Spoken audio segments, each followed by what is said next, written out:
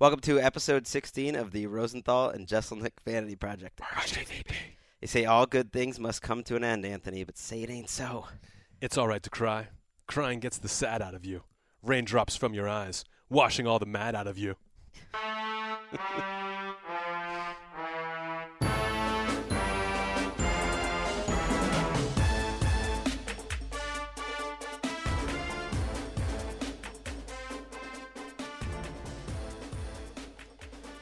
Improbably, we are back for one more go-around in the podcast studio, Anthony. You said it was kind of hard to recharge the batteries here after last week, but you're here. Yeah, I wanted to quit 2 weeks ago, and you didn't let me, and now I'm back, and I regret it. It's the Stop. last episode. Now that I'm here, I'm happy to be here. Are we drinking champagne in the studio? No, that wouldn't be allowed, but I wanted to. This is the last one. It should be fun. We should let it all hang out. Yeah, I mean, you had certain rules that you had to say, you put some rules down if we were going to do a last show. I had some demands for a last show. One of them, because, it takes a long time to get here every week. You insisted that I be your driver today. Yeah, that you come pick me up, take me here, and drive me home afterwards, which was fun. Which I did, Yeah. and I'm off on vacation this week, so I've made multiple people upset with me showing up here today. My wife, of course, because now she has to watch our kids a little extra during my vacation, and my other podcast was not happy that I came in for this podcast, but not their podcast. You do another podcast? Yes, When did that start? I've mentioned it to you many times. We actually did one at the Super Bowl last week. That's why we weren't on the show, but we did do a best of show, which we'll talk about in a few minutes. But we did my other podcast at the Super Bowl, watched the little Broncos and the Panthers taking them out. What a weird game that was, but what a cool week it was. I enjoyed San Francisco very much. I met up with some podcast listeners. Oh yeah, how was that? We did a meetup for my other podcast. Like an official meetup. Like, how did you let people know to meet up We with you? tweeted it out like a few days in advance, or the night before. We said where to meet up, and then we tweeted it out a couple times. And a lot of people came. I would guess maybe about 50 people. And did you enjoy it? Like, I've gone on record, I do not like meeting my fans. I can meet them like one-on-one every now and again, but I don't. If there was a meetup where like people went there to meet me, it would be my worst nightmare. Especially if it's in a bar and everyone is drinking. I would not like it. It was a little intense, and a friend of mine from high school, Kathleen, was there, and she kind of like just saw that it was intense initially, and immediately just started putting shots down my throat, basically. Mhm. And that was a good move by her. Just kind of loosened it up. It was fun, but I was surprised and pleasantly surprised that so many of most of the listeners listened to both podcasts, and they all wanted to hear about RJVP. They all wanted to hear about the Rosenthal and Jesselnick Vanity Project. RJVP. Would you say that there were more people who were there were interested in RJVP than in the podcast you just started recently? Well, I didn't start that recently. We've been doing that for 3 years, and What's it called? the Around the NFL podcast. Okay. And it changed names. Used to be Around the League. Inherently, they were going to be listeners of that podcast because they would have had to been following us on Twitter really for them to show up. But I was amazed. They at least to me, they didn't really want to talk about it. They wanted to talk about the Jesselnick podcast. They had theories about what last episode meant. They asked a lot of questions about Jesselnick. I was pleasantly surprised. You have an audience. These are the people that you're potentially giving up on that are going to be heartbroken, Anthony. Of course I have an audience. I'm a television star. I'm a star of stage and screen, not podcasting. And the fact that RJVP doesn't have their own Twitter account is one of the many reasons that I'm leaving, that I'm getting away as far away as I can. I'm sorry. The National Football League. We have I'm not looking at you. I'm looking at you to commiserate, Brandon. I'm not blaming you. That's not your job. I'm sure there's someone at the network. Really, it probably would have been Brandon. No, I would have had to go through somebody actually to get that approved. That's Brandon, our producer. So that would have been a problem. The last time we introduced Brandon. Last time anyone introduces Brandon. What are you going to do after this? Seppuku? Women's track and field. Seppuku. That was a joke for Greg's wife. No one gets that joke, other than the people at my wedding who you made fun of my wife's nationality. She grew up in Orange County, 1 to 8, but then a lot of time in Japan. She's Japanese. Orange County, Japan. Yeah, They have one there too. and you said that our marriage was really me during the speech. Finishing off my fetish. Satisfying your fetish. Yes, that's the one part of the speech that I remember. I may have been drunk during that too, not just this podcast. Although I'm not drinking during this podcast, I would never drink and podcast at the same time. It was a cool experience though. San Francisco was a great location for a Super Bowl. I would recommend doing it highly. It was very far. The game was very far away. That was annoying. How far away it was, but it was cool. What time do you have to get to the game? Since you're kind of working it, what time you got to be there? We got there, and this is later than usual. We got there at 11 for a 3:30 game. It's like there's nothing to do. There's really not that much to do for that whole time. Maybe 10:30 we got there. Okay. Sounds fun. I heard the people of San Francisco did not like having the Super Bowl there. They were all kind of annoyed. Yeah, they didn't seem to care that much, but that's why I kind of liked it. It was just part of the city. You were just hanging out in San Francisco for a week. And the Panthers were like the loosest team I've ever seen during a week. I guess it didn't really help. Maybe they were too loose. Maybe they were a little too confident. And the game was it was intriguing. It was tense. It was surprising. I don't know if it was a great game. It was not. People don't listen to us for our football analysis, though, so I don't know. Oh, they do. That's all they listen to us for. Let's get into what was cut.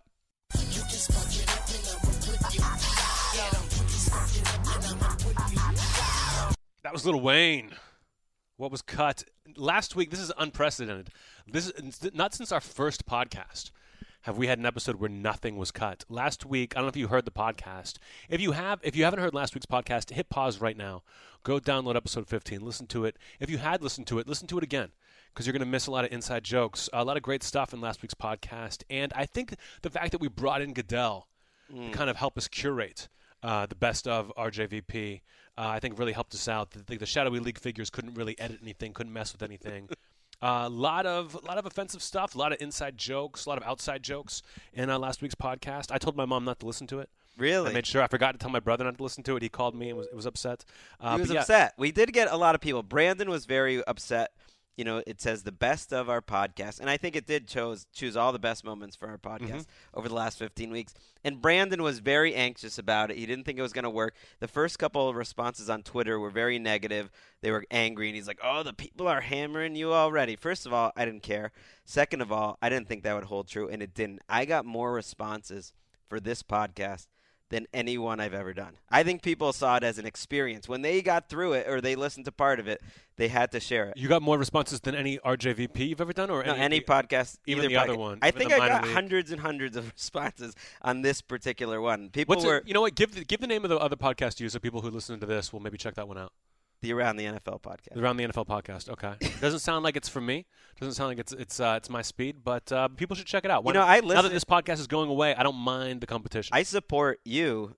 You always say that you're my best friend, and one of the reasons I often correct you and just say we're friends is I support you in your endeavors. I've watched basically every show that you've ever done. I've listened to you on various podcasts, maybe not every single one, but if you hosted a podcast for years, I would be aware of it. I would listen to it. If I hosted a podcast for years, I wouldn't be on those TV shows that you watch. Do you understand? I've got things to do, guys. Again, I am slumming when I come here. My favorite thing about last week's episode, though, was hearing the different experiences that people had with it. Like, I asked my mom about it, and she said, "Oh, that was really funny. I listened to about 15, 20 minutes of it." I was like, "Oh, you didn't get to the – did you skip ahead?" She's like, "Yeah, but she didn't know that there was a sweet spot in the middle." And then I asked my dad, and just totally normally, he just said, "Oh, yeah, I listened to the whole thing. It was funny."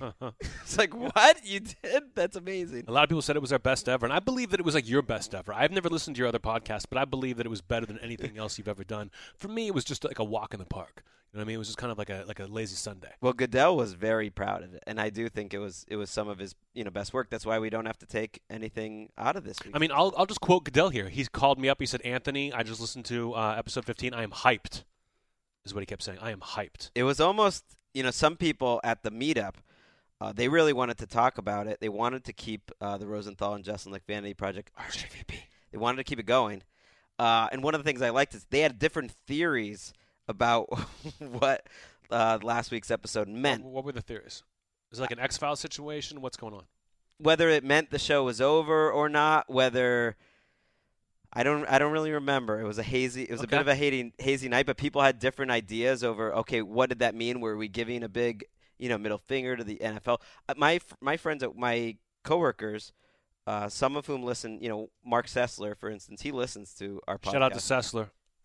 The other guys don't as much, but when they heard about it, they were like, oh, you're really going to get in trouble this time. Jesselnick is not going to be good for your career at some point, because when they hear this, they are going to take it down, and you've gone a step too far. But people love it. It went up Wednesday night, and I'll say so. We'll move on to headlines. It went up Wednesday night, and I was excited about it. I was like, let's see what happens. I know Brandon was worried. Brandon was a little scared, like a little girl. About his job and about his paying the rent. I wasn't worried about the job at all. I thought it would be fine. It was just like people are going to listen to 47 minutes of pretty much a same of the best of. I know. Rosenthal and Jesselnick Vanity Project. Come on. RJVP. I looked it up when it first came up. I saw a couple tweets. I went and looked at it, saw it was online, and then 5 minutes later, it was not on iTunes. And I thought the league took it down immediately, and I was furious. I was furious about like an hour. I was texting Greg, and then they put it back up, and all was right with the world. Let's get the headlines.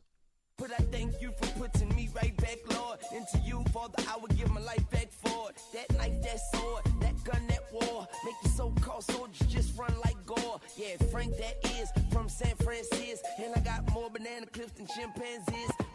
That was Lil Wayne. Thumb on her nose at the song length requirements the NFL is giving out. Why not? It's the last episode. We can do whatever we want. What are they going to do? Fire me? That's Sports Center by Lil Wayne. Oh, one of the reasons I love Lil Wayne. Big sports fan. Who else is talking about Frank Gore? The inconvenient truth. We're coming from the San Francisco Super Bowl. One of the greatest all-time 49ers. Shout out to Frank Gore. Love Gore. He's my guy.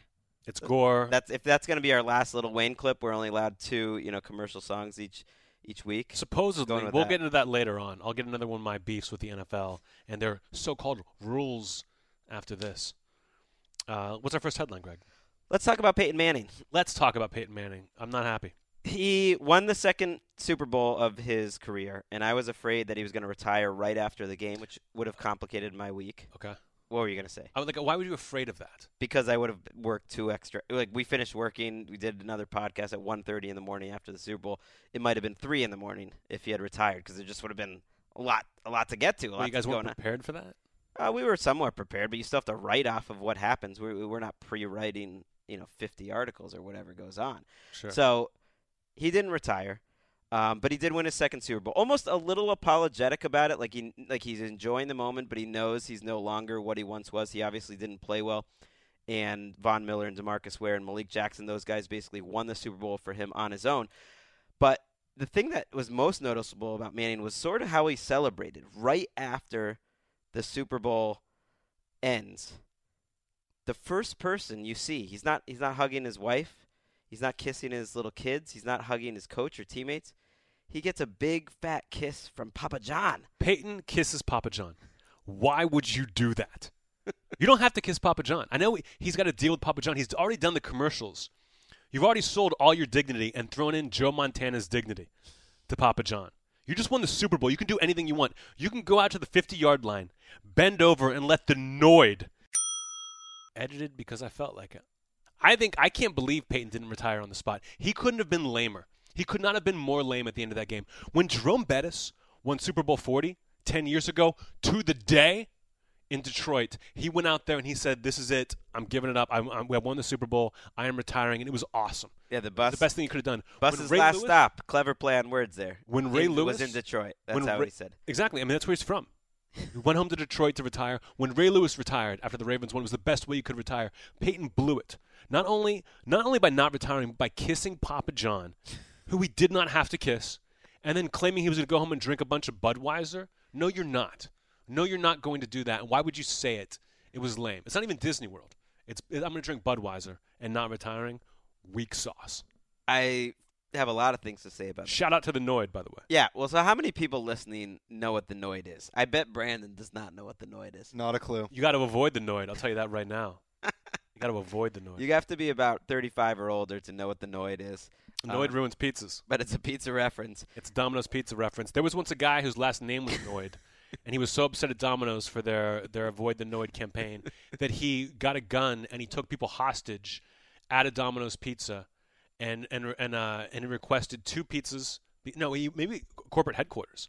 wanted them to stop using Is this the Noid. really what happens? This is really in what the happens. Noid commercials? Not in the commercials. In real life, he took people hostage and then demanded 2 pizzas, and they stopped using the Noid, ate one of the pizzas, and then gave up and went to jail.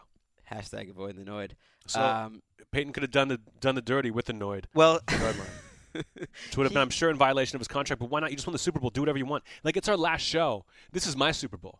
I can do anything.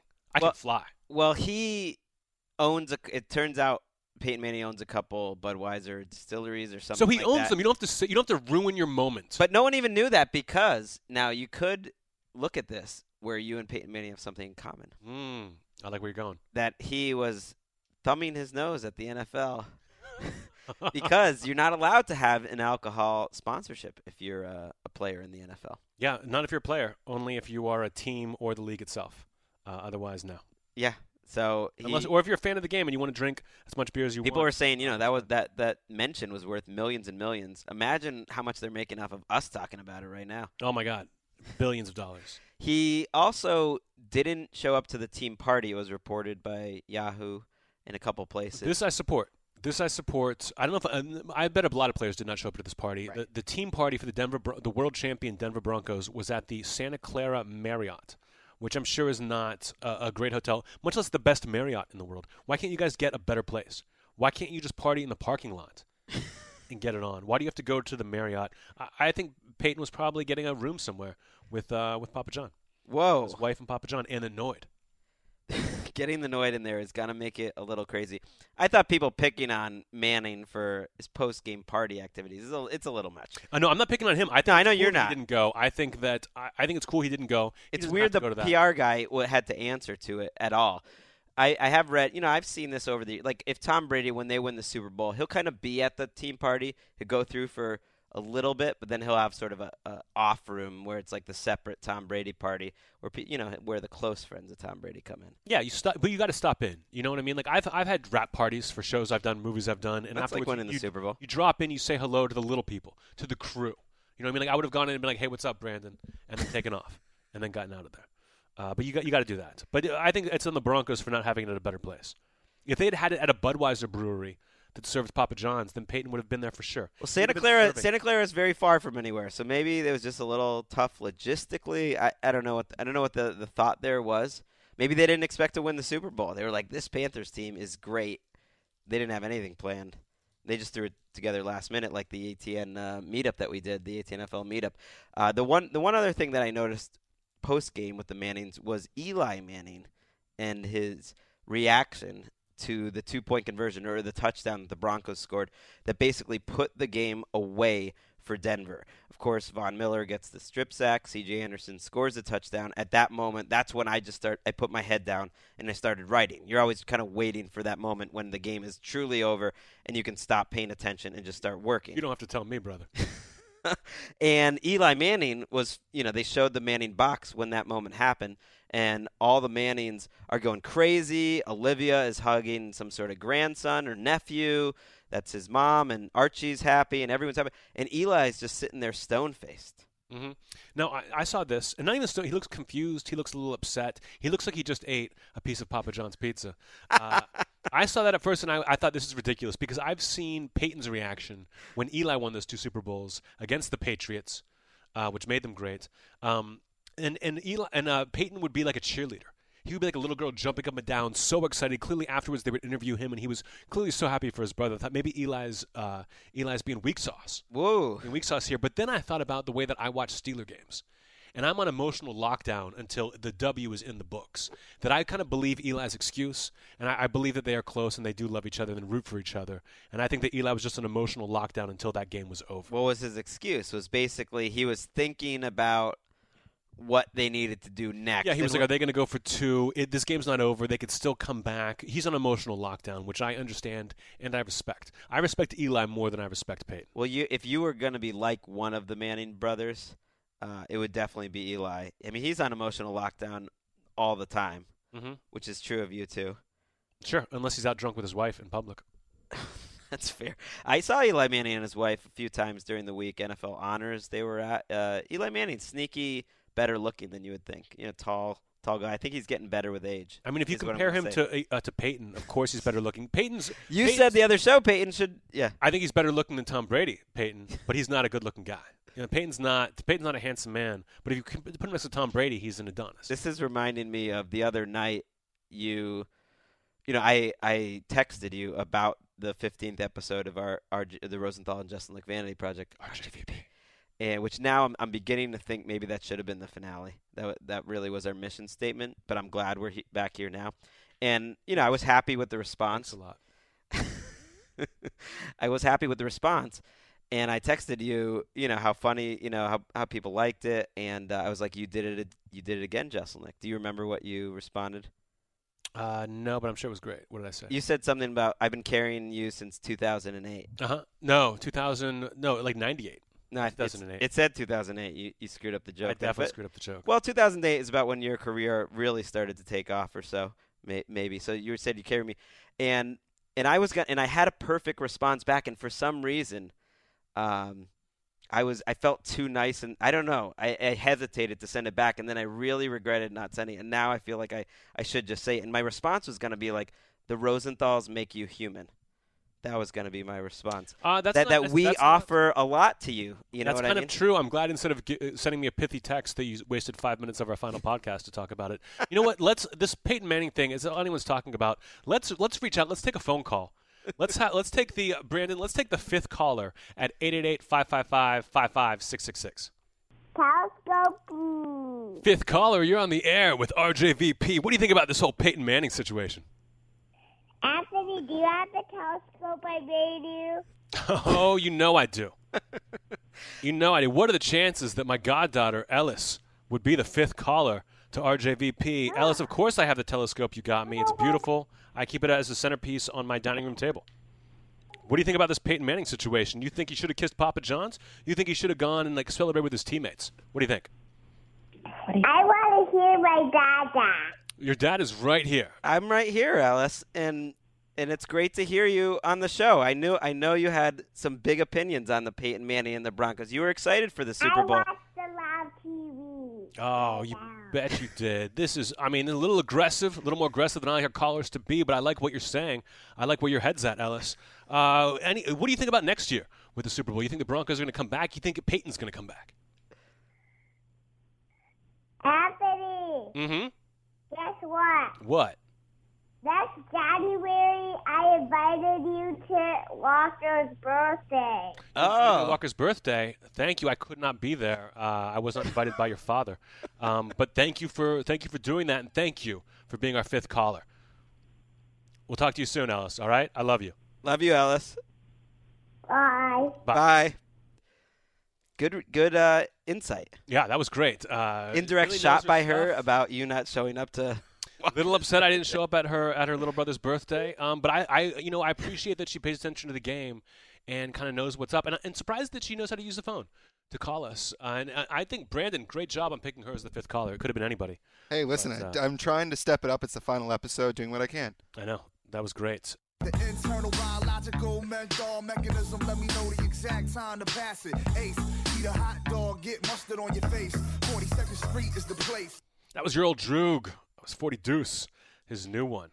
That, of course, we've played a lot of your old Droog throughout the season because the league mandated we could only use 2 hip-hop songs of our choosing for a short amount of time, and then we could use anything that gave us a permission. And your old Droog and I are boys. We are friends, as we say in the biz, and he let us do anything we want. Found out recently that the league thought that we were just thumbing our nose at them and using as much hip-hop as we wanted. Didn't understand that the connection between me and your old Droog. So we could have been playing Lil Wayne all the way through, but I'm glad we didn't. I'm glad we didn't, because your old Droog, I'm a new fan. I bought his album. It's fantastic. It's great. It's great stuff. Cam Newton was obviously in the news for what was just about the worst game of his season. He had a few in September that weren't great. I would say his teammates were the bigger reason why they lost that Super Bowl, but he didn't have a good game, and he didn't have a good post game. He left his press conference just about 3 minutes into it, was very, downcast, didn't really answer questions, people giving him grief for that. He again talked to the media on Tuesday, tried to explain a couple things. Why he didn't necessarily go all out to get that fumble in the late fourth quarter. And then he was just saying that he was proud to be a sore loser, that you don't want someone that can take losing well. When you take losing well, you are a loser. So he's proud that he was a sore loser. Now, I'll say a couple things about this. First of all, him not diving for that fumble, I believe him and his teammates when they say that he was just waiting to see where it squirted out. He wanted to be in position to get that fumble. I kind of appreciate that sort of football mind. And I also, about him, his press conference, of course you want a leader to stand up there and take the tough questions. But when you have a guy like Cam who's so dynamic, if you can't handle Cam at his worst, you don't deserve him at his best. To get that guy who's dancing and dabbing throughout the season, you're going to get a guy who's a sore loser at the end of the year. I think that's okay. But I do think, Greg, that his teammates aren't down. I don't think his teammates support him 100%. I think in the locker room, people are a little upset at the way he's kind of carried himself all year. And then to have that kind of game in the Super Bowl, it's kind of like a Donovan McNabb situation. Ooh, You're getting with your low voice and looking at me very serious. There's a little bit of that, especially our intrepid reporter Connor Orr, who covered the Panthers for us. Shout out to Connor. Last week. He thought that, the teammates, certainly the offensive teammates are totally down with him. I think there's probably some – it's natural. You got 50 guys. Not everyone's going to love each other. I mean, people supposedly did not like Dan Marino. They did not like Joe Montana necessarily. I mean, when you're a big leader and you're the main guy and you're getting all the attention, they're maybe not going to be down. So maybe they weren't down with how he handled the end. I think you can say that he didn't handle that situation great and say that it wasn't really his fault to lose the Super Bowl and that it's not a big deal. And those all can be true. It just Sure. It wasn't that true. I don't think it means you're necessarily like piling on him to say it wasn't a great moment for him. Marshall Faulk said on our air basically, he handled his first Super Bowl loss terribly, and he thought he learned from it, that he grew up a little bit after the fact because he realized he didn't handle it very well. Sure, but I think, whenever anyone's mad after a game, you're mad because you lost the game. You can have all these different excuses of what you're really upset about, but they're mad. If they had won that game, no one's mad at Cam. Bill Everyone's happy. Belichick is monosyllabic. He is so annoyed. Everything in his life has been drained away, and he wants everyone to die. And he makes it very clear. And he's, the greatest coach of his era, if not ever.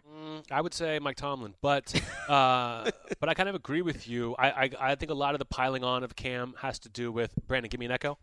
Racism.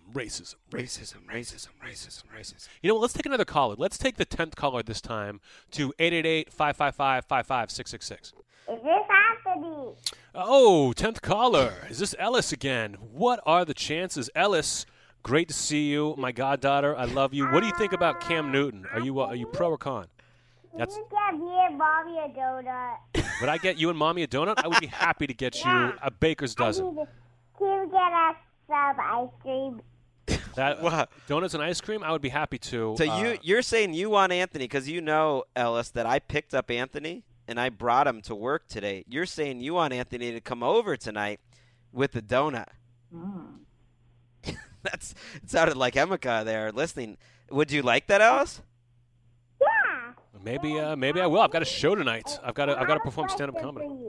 Ellis, what do you think about the puppets I got you for Christmas? Come to our house whenever you want to.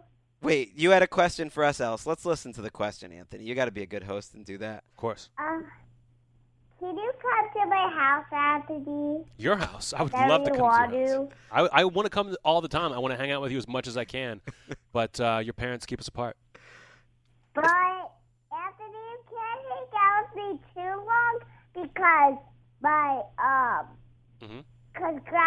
because Gaga and Grandpa are here. Okay, your Gaga and Grandpa are there, so I can't hang out too long. I totally understand that. They're kind of like the Cam Newton of the household. You know what I mean? They show up in the big games. They're not always there in the Super Bowl. Is that what you're saying, Ellis? Yeah. Mm-hmm. Yes, exactly. So what did you think about Cam Newton, Ellis? About everything that happened after the Super Bowl with Cam Newton and him not talking to the media and everything? Anthony, me and my dad, Mm-hmm. Gaga, Grandpa, and me had a pizza and a salad party. You had a pizza and a salad party. Well, that sounds like the opposite of what Cam Newton did, and I think I understand exactly what you're saying, Ellis, and I love you for it. Thank you so much for being our 10th caller. Bye, Ellis. Bye. God, Alice, the 10th caller again. I mean, does she do anything but call in to radio shows and podcasts all day long? I love it. I love that she's a supporter of the show. And again, thank you everyone who called in, but she was the 10th. She gets to do it. Greg, what's our hot take of the week? Well, I'm tempted to give the hot take of the week to Ellis for that analogy she used between picking up the donuts and Cam Newton's post-game reaction. But instead, I'm going to give it to Bill Romanowski, who sent a tweet that got some notice about Cam Newton right after the game, saying, "You will never last in the NFL with that attitude, and the world doesn't revolve around you, boy." Unbelievable. First of all, you'll never last in the NFL. He will be a star. He was the MVP of the league. He will be around for quite some time, hopefully. Secondly, do not use the word boy when talking to anyone except your son. Even then, it's pretty disrespectful. But Bill Romanowski, a man who has famously dropped the N-word in the locker room to his teammates many a time, should never be calling anyone boy. No, it's insane that anyone pays attention to what this guy's saying. He eventually deleted the tweet, and of all people to be saying, "Oh, here's the right and the wrong way to do things in the NFL." This is a guy who, he's been suspended. He's had all sorts of off-field problems. I don't even need to get into them. Drugs. And it just proves what your point throughout the year that I think some criticism of Cam Newton is. Hold on, before you say it, give us the echo. It's about what, Greg? It's about racism. Racism. That was the hot take of the week. Order one with 2 espresso shots and it called red eye. Ain't no telling how many newspapers I read. Buy several papers and I read them all twice so I can recite them to you backwards, son, I'm nice. That was Gerald Droog. When I brought up the idea of possibly bringing Ellis into the studio just as an analyst this week, didn't work with her nap schedule and everything. But when I offered that, my mom wanted to come in to watch us just to see us dancing in between each segment, which she's heard about. I think this is the first time we've mentioned that we do a little dance during these songs because we bring the fire. We got to dance. No one will ever see. No one will ever see it, no matter what Brandon tries. I have a real question though. Are we going to be able to get me unblocked before you leave for the Oh, yeah. You know what? If you pull up a laptop and you Brandon and I blocked him on Twitter because he put a clip of me dancing up, and I couldn't have that. Can I do that later? Yes, I will unblock you. I just keep forgetting. But I would happily unblock you. Can I put up a clip of you guys dancing? No. Okay. No, you cannot. I have a fan club that would jump all over that, and I cannot have that out in the world. Nobody dancing in Cleveland this week. Johnny Manziel. This story just keeps getting worse and worse. I don't even know where to start. His father made these quotes that said if they can't help turn Johnny Manziel's life around, he's worried that Johnny's going to be dead soon, basically, that those are the sort of problems that he has, that he's suicidal. I, first of all, wasn't sure who they are. It's Johnny Manziel's father. You would think he would be part of that trying to help Johnny Manziel turn his life around. There was a report from our Michael Silver that when the Browns said he was in the concussion protocol, he was actually just drunk and showed up to practice drunk. Hugh Jackson, the coach of the team, basically says the Browns want to help. It's more than football. He wants to save Johnny Manziel.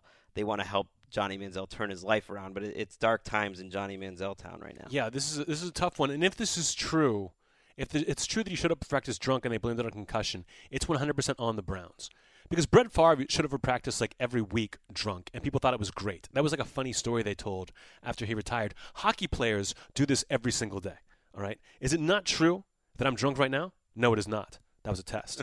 But the Browns cover it up. That's reprehensible. If Manziel killed his girlfriend and himself like he had been quoted to do, edited because it's our last show. And I think it's hilarious, though, if there's a funny part of this at all. This man needs help. But I like that the serious part is that he threatened to kill his girlfriend and himself. Because if he just threatened to kill his girlfriend, edited because I don't want you guys to laugh that much. This girl sounds awful. Like, it almost sounds like if he didn't have the girlfriend, he wouldn't have any of these problems. She sounds like a terrible person. She sounds like she sucks. And I think it's funny that the part that he was like, they're like, oh, you're going to kill your girlfriend? Edited because we bawled too hard. You know what? Let's find out what the people think. I feel like Greg wasn't really into my reaction to that. No, I was into it. I just knew it would all be cut. You seemed a little... Really? You, Probably. You don't think so? I also know... Well, there was a report that the Browns way back in the day wanted him to break up with the girl, as if Of course, we talked about it. doesn't feel like a positive thing to be, in this sort of situation, domestic violence, whatnot, like blaming, the victim, blaming the I don't know. I mean, Menzel is wrong to have struck her to do anything, but she sounds like bad news. She sounds terrible, and no one has said anything positive about this woman ever. Let's take a caller. Let's take the 100th caller, 888-555-55666. Anthony. Hello, 100th caller. What do you think about this Johnny Manziel situation? Has he gone too far? Have the Browns dropped the ball? What did they want to say again? Ellis, what do you have to tell us? Uh, I know you're speechless. I think a lot of people are when they hear about something like this. It's tough. The league is a tough place to play, much like you play every day in your backyard with the toys that I bought you, right? What do you think of the puppets that I got you for Christmas? Have you been using those? Have you been playing with them? they're in my toy box. They're in your toy box. Well, that's a great place to have them. Do you use the teepee that I've gotten you? Have you been hanging out in the teepee? Probably will speak. What do you want to say about Johnny Manziel and football, Alice? Do you like football? Is it your favorite sport? I think it's will pee-pee. You know what? You go ahead and go pee-pee. Thank you for joining us. Thank you for being the 100th caller. I know you had to wait on hold for a little while, but we really appreciate it. You go ahead and use the bathroom as much as you want. I don't mind. Bye, sweetie. I'll see you soon. Bye. That was great. 100th caller, Ellis. What are the chances, Brandon, that she'd be caller number 5, caller number 10, and caller number 100? I don't know what the actual chances are, but I know that it's very improbable. You know what? I see the phone lines are still lighting up. Just get rid of all those people. We're not going to take any more calls. But again, Ellis, Greg, you've really raised a great goddaughter for me, which is pretty much how I think of her. Let's take our next headline.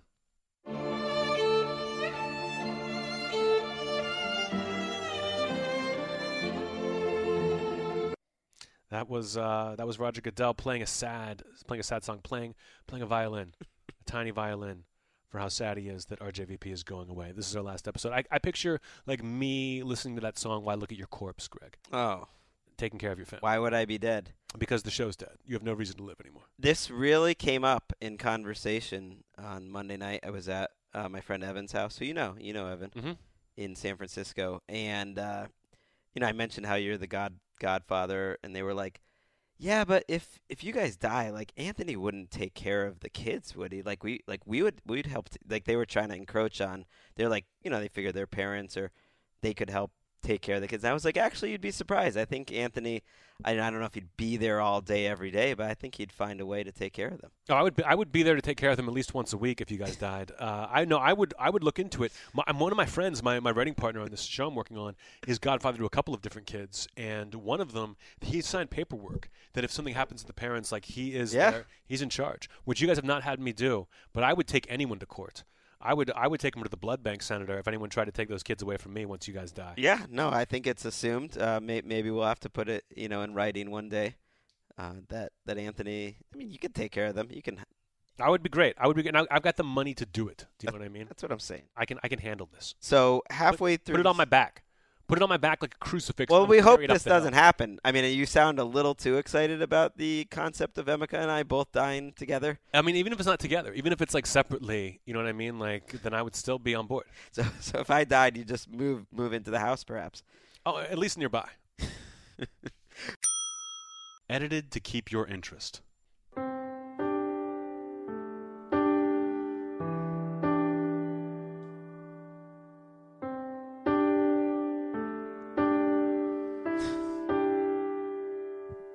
Another sad song. That was Roger Goodell when he tried to score the Incredible Hulk TV show.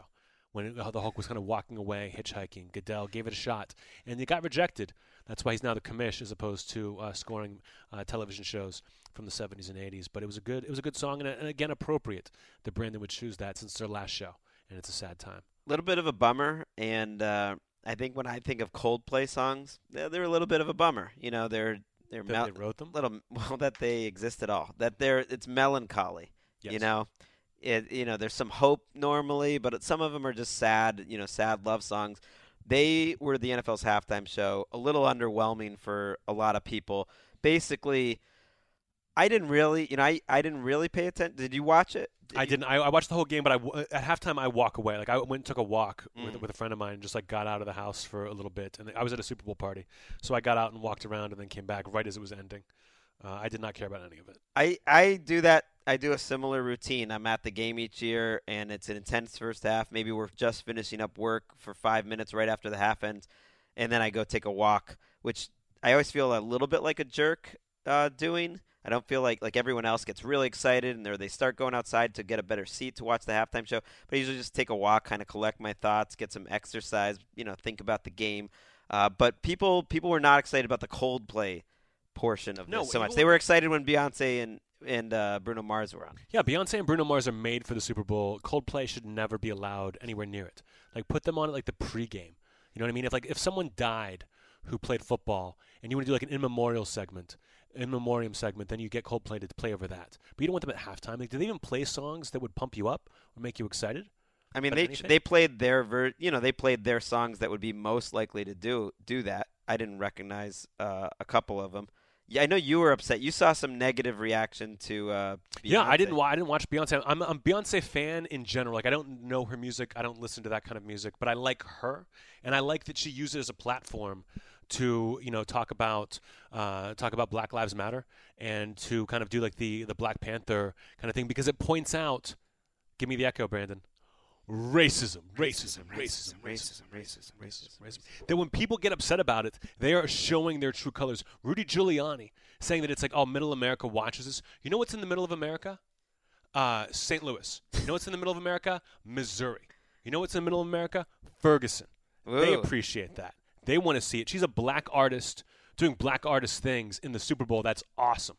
I think it's great, and anyone who's against it sucks. Even though I've never bought a Beyonce song or could name one of them, I think she's awesome, and I hope the NFL does more stuff like this, where they let people do political statements as opposed to Coldplay.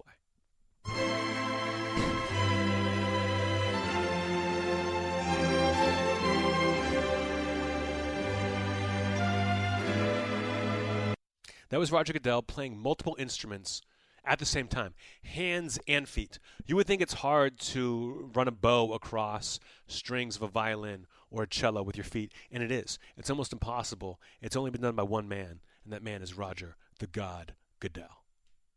LaShawn McCoy in the news this week, not for a reason that he'd want to be. Got into You don't know that. a fight in a bar, and it being 2016, it got caught on phones, on video, and it turns out the people that he's alleged to be in a fight with, that it's not confirmed that he was there, that they were plainclothes cops, undercover cops, basically. And there is some reporting that he might, arrest warrant might come, and it just got me thinking a little bit about any fight situations that maybe Anthony Jeselnik's ever been in. I love this story. He took out 2 off-duty cops in a bar brawl. The quote from the cops are, they got up. That's what they said. I know we're going to bleep it, but that's what they said. That was their direct quote. So he did some damage. And that's why you never get into a bar fight in Philly. 9 out of 10 bar goers are plainclothes police. Do you remember bar fights in New Orleans? Like, we never got into fights in New Orleans. Did you get knocked out in New Orleans? I never was knocked out. You were carrying home someone who got knocked out. You got arrested. I did spend a night in Orleans Parish prison. I don't know if I should be telling this story, but there was a it was noble. It wasn't a bad cause. No, there was a fraternity fight. It was a fracas. You were helping a friend who got knocked out. I was walking a block and a half away from where there had been a fight at that point, with Greg Safinski over my shoulder. A bigger guy, not a big guy, but he ended up joining the bigger Marine, than you. Much bigger than me. And we're walking, just kind of stumbling. All of a sudden, I hear a voice behind me, and it's just like, chick, chick. Where do you think you're going? And it was like the cops, and they just put us in the car. And the worst thing was, then they went back to where this fight was, and they were just like, all right, pick 3 of them just to even it out, because it was me, Safinsky, and our friend Pete Gardner. Yeah. And they were just like, they had to pick 3 of those guys. Like, it really is terrible to be those 3 sure. guys who just had to take the bullet and go to jail to make it even. I didn't know you had to do that. I don't know they did like a. I mean, I didn't have to do it. I didn't pick. It was they asked that group. They asked that group basically, hey, send 3 of your guys. Okay. That's right. And then Safinsky got to go home because he was concussed. Something like that. You and Pete had to go to jail. I spent a couple nights in jail in New Orleans, non-consecutive, for different things. Never a fight though, but I always loved bar fights in New Orleans because people would start them all the time. People were drinking until all hours. There'd be 2 guys from out of town bump into each other, start a fight. Every single bouncer in the bar would love it. They would jump over the bar, beat the hell out of both guys. Then both guys would go to jail, and the cops would be vicious to them the whole time they were in jail. Yeah. Because they loved these bouncers so much. Like, cops would drink for free in all of these bars, so they would do anything that the bouncers and bartenders wanted. It was great. Do you remember our friend Steve Mercado, who got arrested outside of the bar he worked at with a bunch of friends, and the next day he told them, and they were like, the cops work for us who sent you to jail. All you had to say was, I work here. And he would have been fine, but he spent 12 hours in prison. I mean, there were too many fights in New Orleans in general. Plus, you're in college and you can just stay out all late. I mean, I was never, shockingly, never in the middle of any of these. But it was always annoying when someone you knew or vaguely knew would be involved. Because I think you were there. Something you were of the same mind. You would kind of have to be there. You would maybe even possibly get a little more in the middle of it. But you'd have to be there and kind of watch it, but also make sure, at least from my perspective, that I'm staying way on the outskirts and I do not get involved whatsoever. Yeah, I was a guy that everybody wanted to fight, but I avoided fights like the plague in college. But people always wanted to beat me up because of my mouth. And I was taller than you. Like, you were a guy that people didn't really pick on. No. But I definitely inspired anger. Yeah. And several other. Whereas now now I'm huge and people just want to take me out. Mm-hmm. I mean, I almost punched you right now, just while we're talking about it.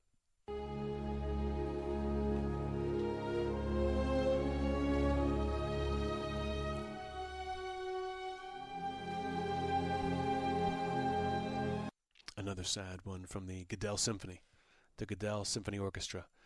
They are incredible, and I'm starting to get a little sad, a little melancholy. Maybe this isn't my last show, but it definitely is. Now, it's time for the NFL's favorite RJVP segment. Who's had sex? Oh, yeah. Aqib Talib, after claiming he was proud his children got to see him try to tear a man's head off with a vicious face mask penalty and falling during an NFL Network interview being watched by dozens of fans, turned to his wife and said the following: "You're looking gorgeous, baby. We're going to get it in tonight." And you know what that means? They most likely had sex later on that night if he didn't get too drunk. Sit back and enjoy the ride. Sit back and enjoy the ride. Sit back and enjoy the ride. Sit back and enjoy the ride. That should have been longer. Let's take it to recommendation station. Greg, this is our last one. What are you going to recommend? I'm going to recommend, anyone re-listen to all the Who's Had Sex segments, because that is Anthony Jeselnik's favorite. My favorite thing to it's do. his favorite thing that he's done on this entire show. No, I will. I'll make some recommendations. Mistress America. Have not recommended that on this show. Noah Baumbach's movie from a year ago, or from about 6 months ago, that kind of slipped under the radar. If you like Noah Baumbach at all, this is my favorite Noah Baumbach movie. Really? I love Noah Baumbach, first of all. I think he's kind of a genius. But I like it more than Francis Ha. I like it more than Greenberg, which is great. And it kind of just fell. I don't know why. It just slipped. Like, I was shocked that, to me, it should have won Oscars. It was awesome. It's been very divisive. People have either loved it or hated it. I enjoy Noah Baumbach.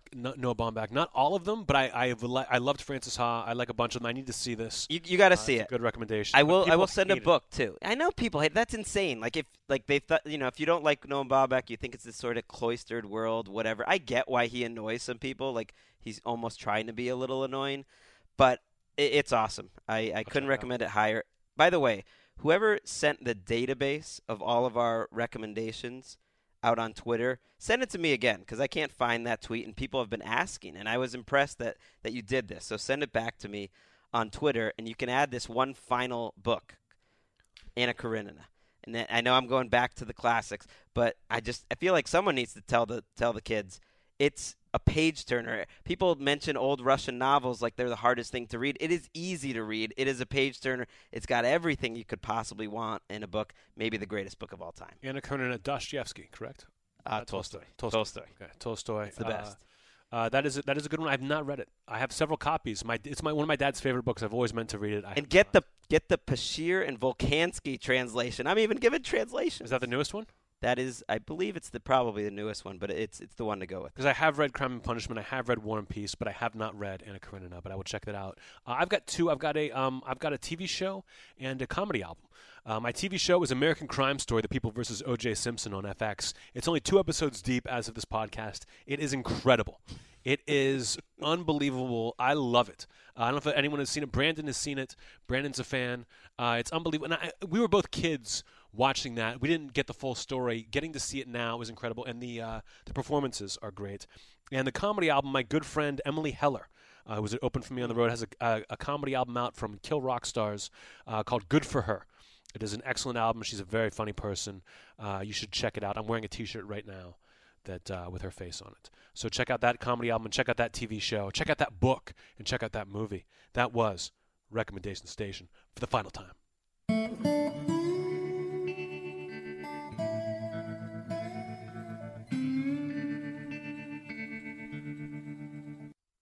That was Brandon tuning a guitar. That was another sad one. I asked Brandon to pick sad music. I know, so somber. I look at this as a celebration. It should have been. Looking back now, I should have had him pick like peppy music. You know what I mean? Maybe play that one song over and over again. But this is okay. I bet we got a surprise coming. You always have a surprise for me. I bet there's something coming up. Don't ruin it. Our listener of the week, GRC 7800. I know the show's ending for now. You got to come join me, listeners, and pressure Anthony and pressure the NFL to bring us back for a season 2 next season, something like that. But so you can still leave reviews is what I'm saying, because some people might find this in a couple months. A lot of the people that came up to me said, oh, yeah, it took me a while, but then I just cranked right through it. GRC 7800 says, simply the best. If you gave this podcast fewer than 5 stars, you must have your head censored for being accurate. Touchdown. Airbud. Ooh. Episode 15, probably the best podcast I've heard. It combines all of the best of the previous episodes into a montage, which will be a first ballot entry into the Podcast Hall of Fame. Touchdown. Airbud. I feel like these guys are friends, best friends. Please, NFL, don't cancel the Rosenthal and Jesselnick Vanity Project. RJVP. Whatever Anthony wants, give it to him. If he wants Mr. Goodell to censor to keep Greg's job, make it happen. That ship has sailed. Oh. There were things they could have done, and they didn't do them, and now we're here where we are. And you can't turn back time. There's no time machine at the NFL Network. There's not a lot of things at the NFL Network. There's no Jesselnick at the NFL Network. Another one that I like just said RJVP has helped define their life. They were looking for a voice, listening to this podcast. That was Justin saying.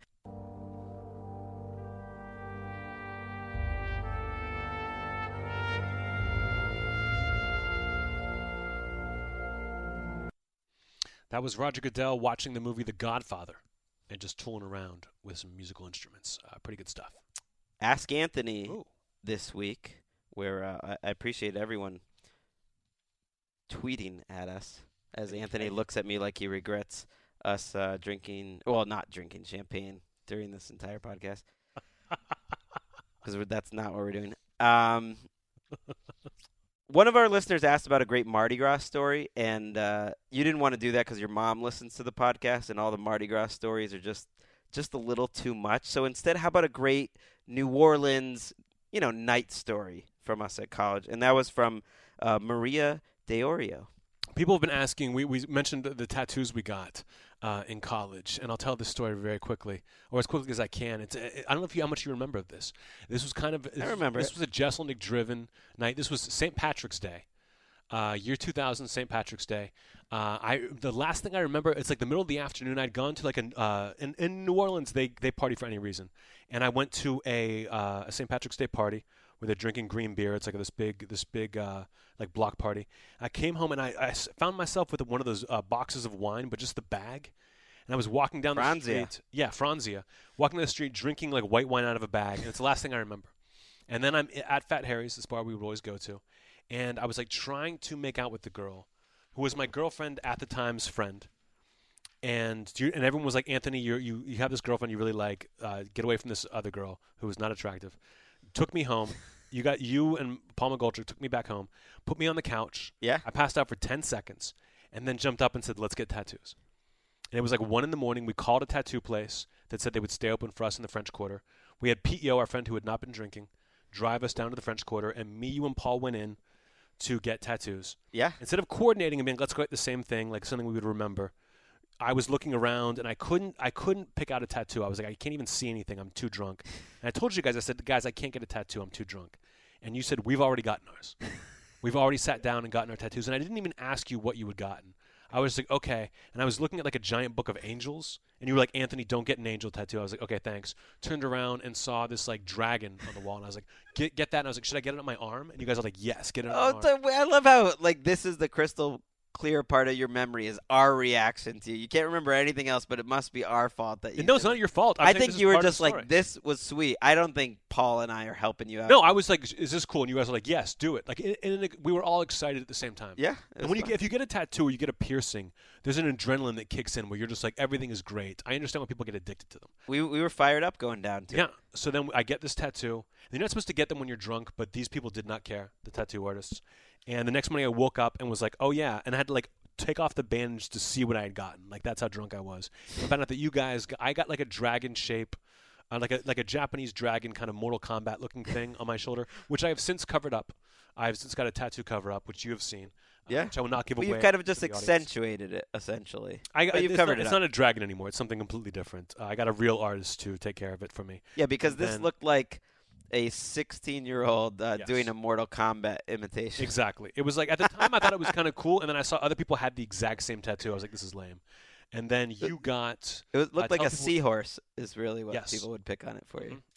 Mhm. And it was a big one, yours. Mine was small. I was not, all together at that moment, but there was still enough of me that was just like, I'm going to do something minimal damage. I got the symbol of a hurricane with a yin-yang inside of it, and that's on my back, like my shoulder blade, but it's very small. Yeah, you got a really small thing on your back, which like no one would ever care. If I had gotten that, I would never have covered it up. I would have been like, this is fun. No one ever even knows it exists. No one ever sees it. And then our friend Paul got a shamrock. Paul McGoldrick got a shamrock, and then since what are the words he got put around it later on? It was some sort of Some country lyrics. Yeah, who knows? But yeah, you'll never get yours the covered. party never ends, but something never ends, but the party will live forever. Something like that. Something ridiculous. All I remember is that you were furious, especially with me, that I got a small one on my back, and you got this huge, and his is on his back too, although it's bigger, and you got this big one on your arm, and you were like, the next day you were saying like, what the heck, that basically, no one's ever going to see mine, and you've got this monster thing on your bicep. I thought we should have gone in together. Yeah. It wasn't that I wasn't mad about my tattoo. I liked that we all went in as friends, but I was like, we should have gotten either the same thing or let's all get one on our back. I felt left out and upset, and that's one of the reasons I'm leaving the podcast today. Well, so many people sent in, by the way, for Ask Anthony. So many that there was a bunch, including from Ben Waldriff, what it would take to keep the show going. Nothing. I mean, they could have kept going if the league had treated me differently or treated the podcast differently, but they blew it. And I'm supposed to have a meeting with someone from the network after this, but I don't think that's going to go well. I think I'm going to take him to the woodshed. Oh, please. And I disagree. I think people can do something to keep it going. I think if people listening and the buzz starts building and Anthony he's away from the podcast and then the next season starts rolling around. Now, even taking a week off, I was like, I don't want to do this anymore. That taking 2 weeks off is going to make it doubly so, and people cannot influence Well, me. you're like Peyton Manning. You're emotional right after the season. You've put everything you had into this season of RJVP, but when the next season starts going around, and you're driving somewhere, and maybe you hear a few licks of 59 miles to Jacksonville, then the blood's gonna start flowing. 59 miles to Jacksonville, driving together between the lines, you and me on I-95, 59 miles to Jacksonville.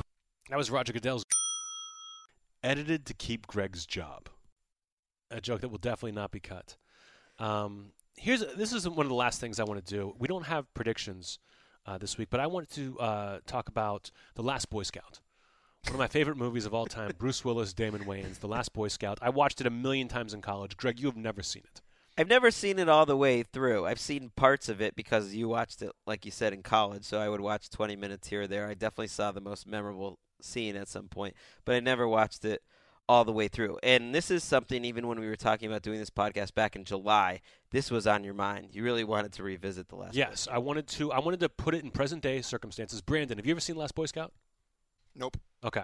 Put it in present-day circumstances. Describe the plot to you as if it was real, like, current-time players. I'll make it the Dallas Cowboys as opposed to the LA Stallions, which is the team in the movie. And you tell me what your job would be like that week if this happened, okay? Let's start. Okay. Let's say Darren McFadden, the Cowboys' leading rusher last year, gets a call at halftime of a Monday Night Football game against the Cleveland Browns, telling him to win the game at any cost or else, okay?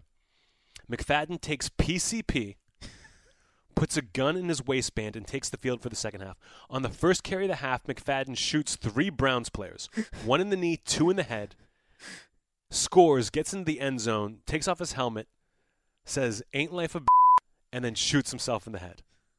Kills himself. What would your job be like that week? You said it was tough when Lynch retired during the game with 10 minutes left. What would that be like for you?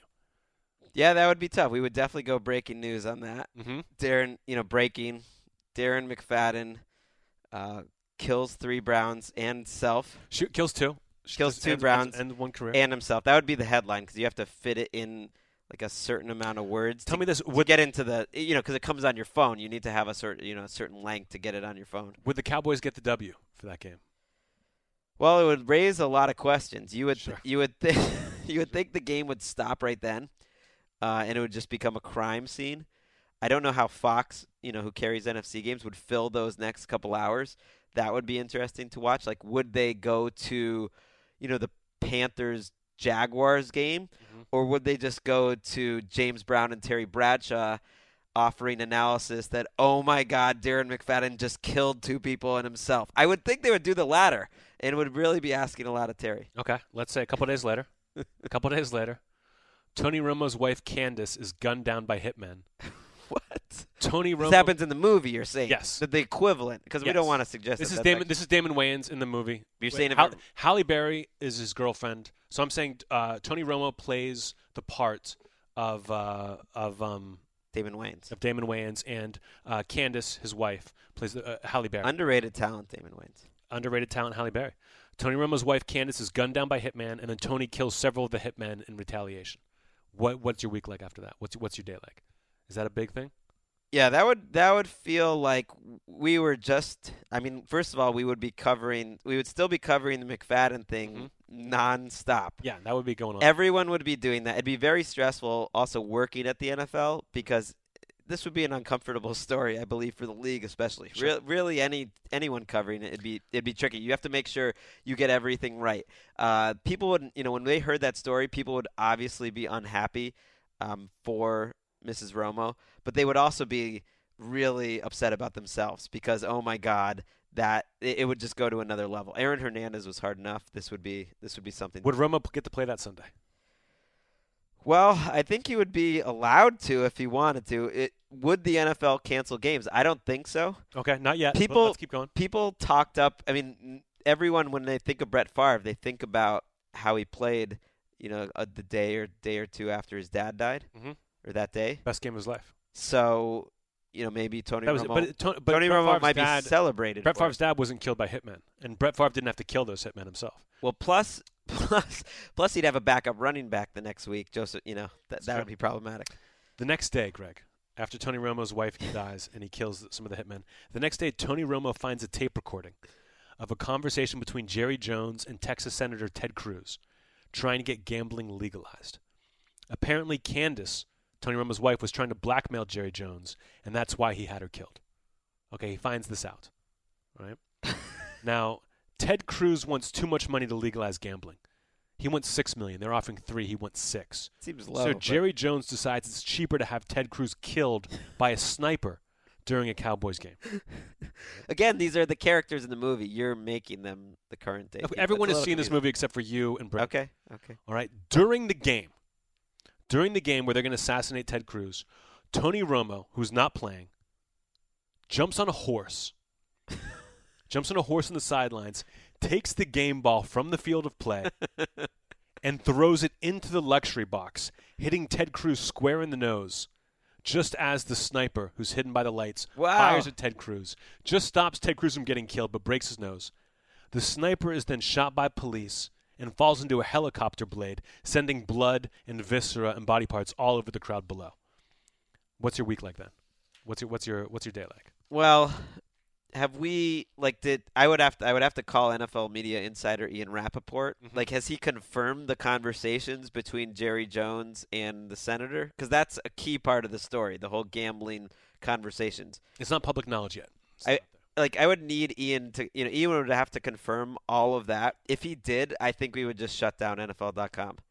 That would be it. We would shut it down. It would be over. You call it the league. That would be over. I just think it'd be too much truth to deal with, and we'd let other people, cover the league for us. Now, if you didn't confirm it, if it was just the Tony Romo shooting, I think we'd do a long form feature on how he saved the Dallas Cowboys. Okay, let me put the cherry on this Sunday. This is the last part. Jerry Jones escapes. All right, he gets out of the stadium after all this happens, but takes a suitcase he thinks is full of money, but actually contains a bomb, which he brings home and opens, killing the Cowboys owner in a massive explosion that you can see from the stadium. He blows himself up in a huge explosion. Now what happens? Now all the story comes out about Jerry Jones trying to bribe senators, trying to assassinate people. Tony Romo's name is cleared. Well, that's great for Romo, but that's bad. Jerry Jones is a big supporter of the league. He's a big-time owner. Technically, he owns 1/32 of NFL.com. So if we hadn't shut down the league's website before, I think that's it. Flags are at half-mast for Jerry Jones, even though he had all these people killed. Yeah?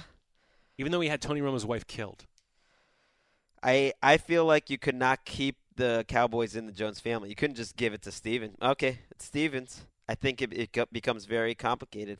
And maybe you have to give the team to Mark Davis, Al Davis' son. Ooh, I like that. Let's go to some bonus content.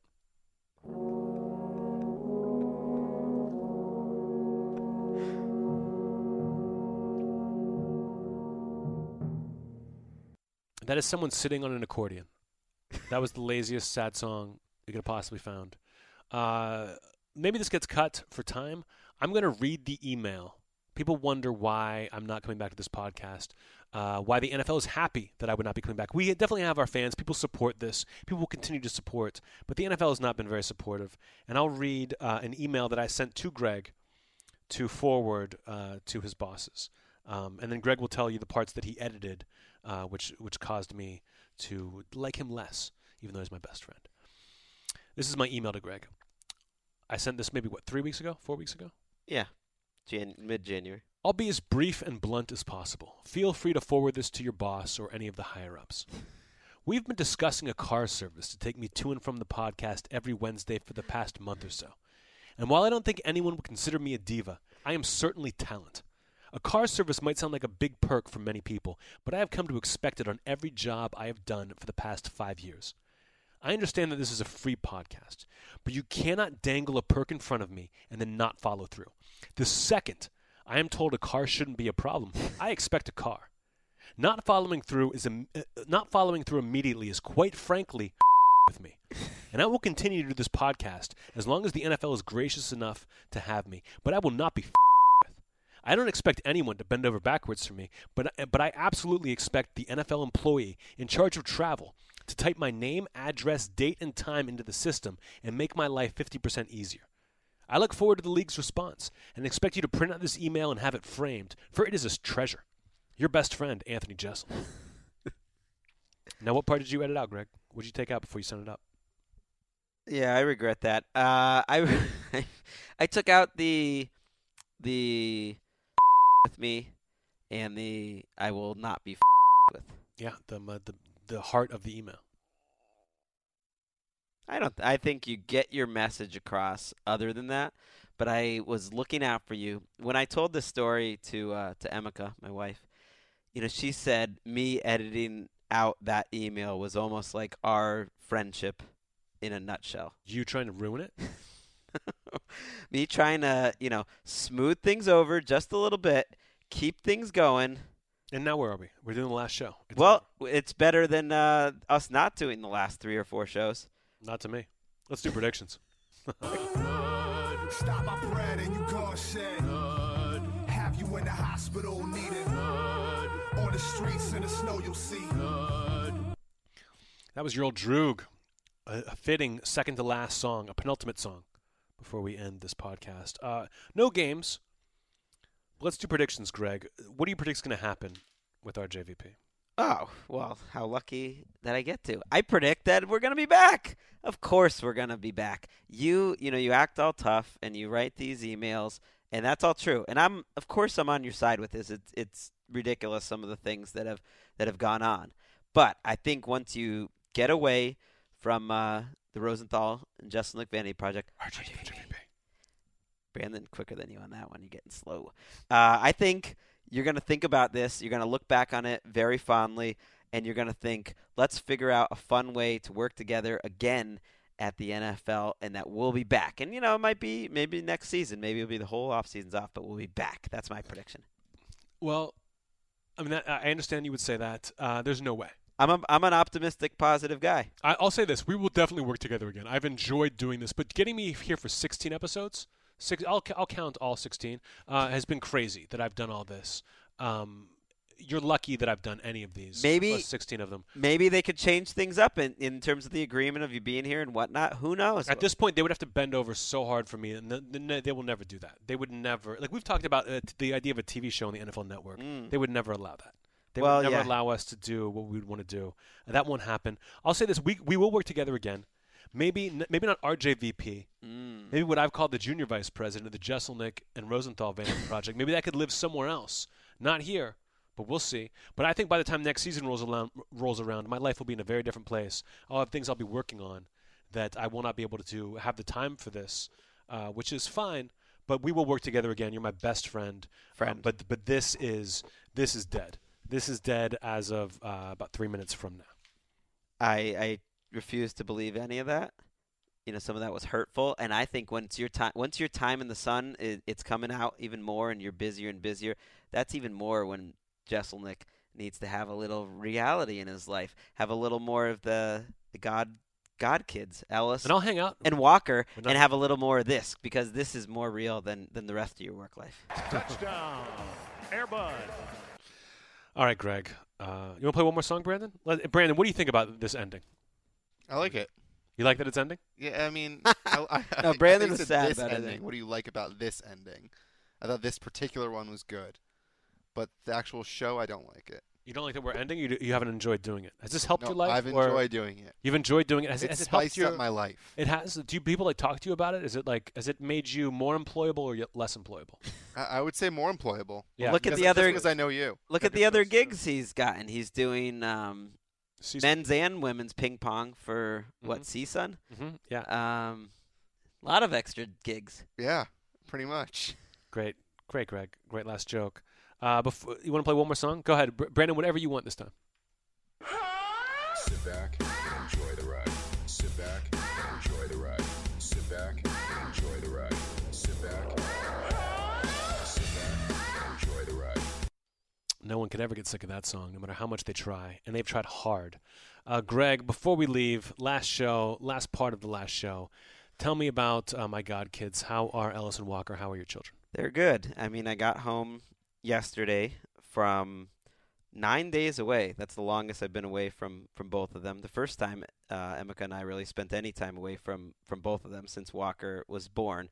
And it was really cool. When I got back, Walker could not be more excited. I feel like the half hour after we got home and he realized Emeka and I had not just left him forever with his was the happiest hour of his entire life. So that was really cool. And Ellis was obviously very happy to see us, and we heard her early on the show. And she loves you. And I think that's one thing I want to point out before this all wraps up, that you joke around about this tough Anthony Jeselnik guy, but you're a great godfather. People out there should know you're a great godfather to these kids, and they love you. And I picked well choosing Jeselnik as my godfather. You're a lucky man.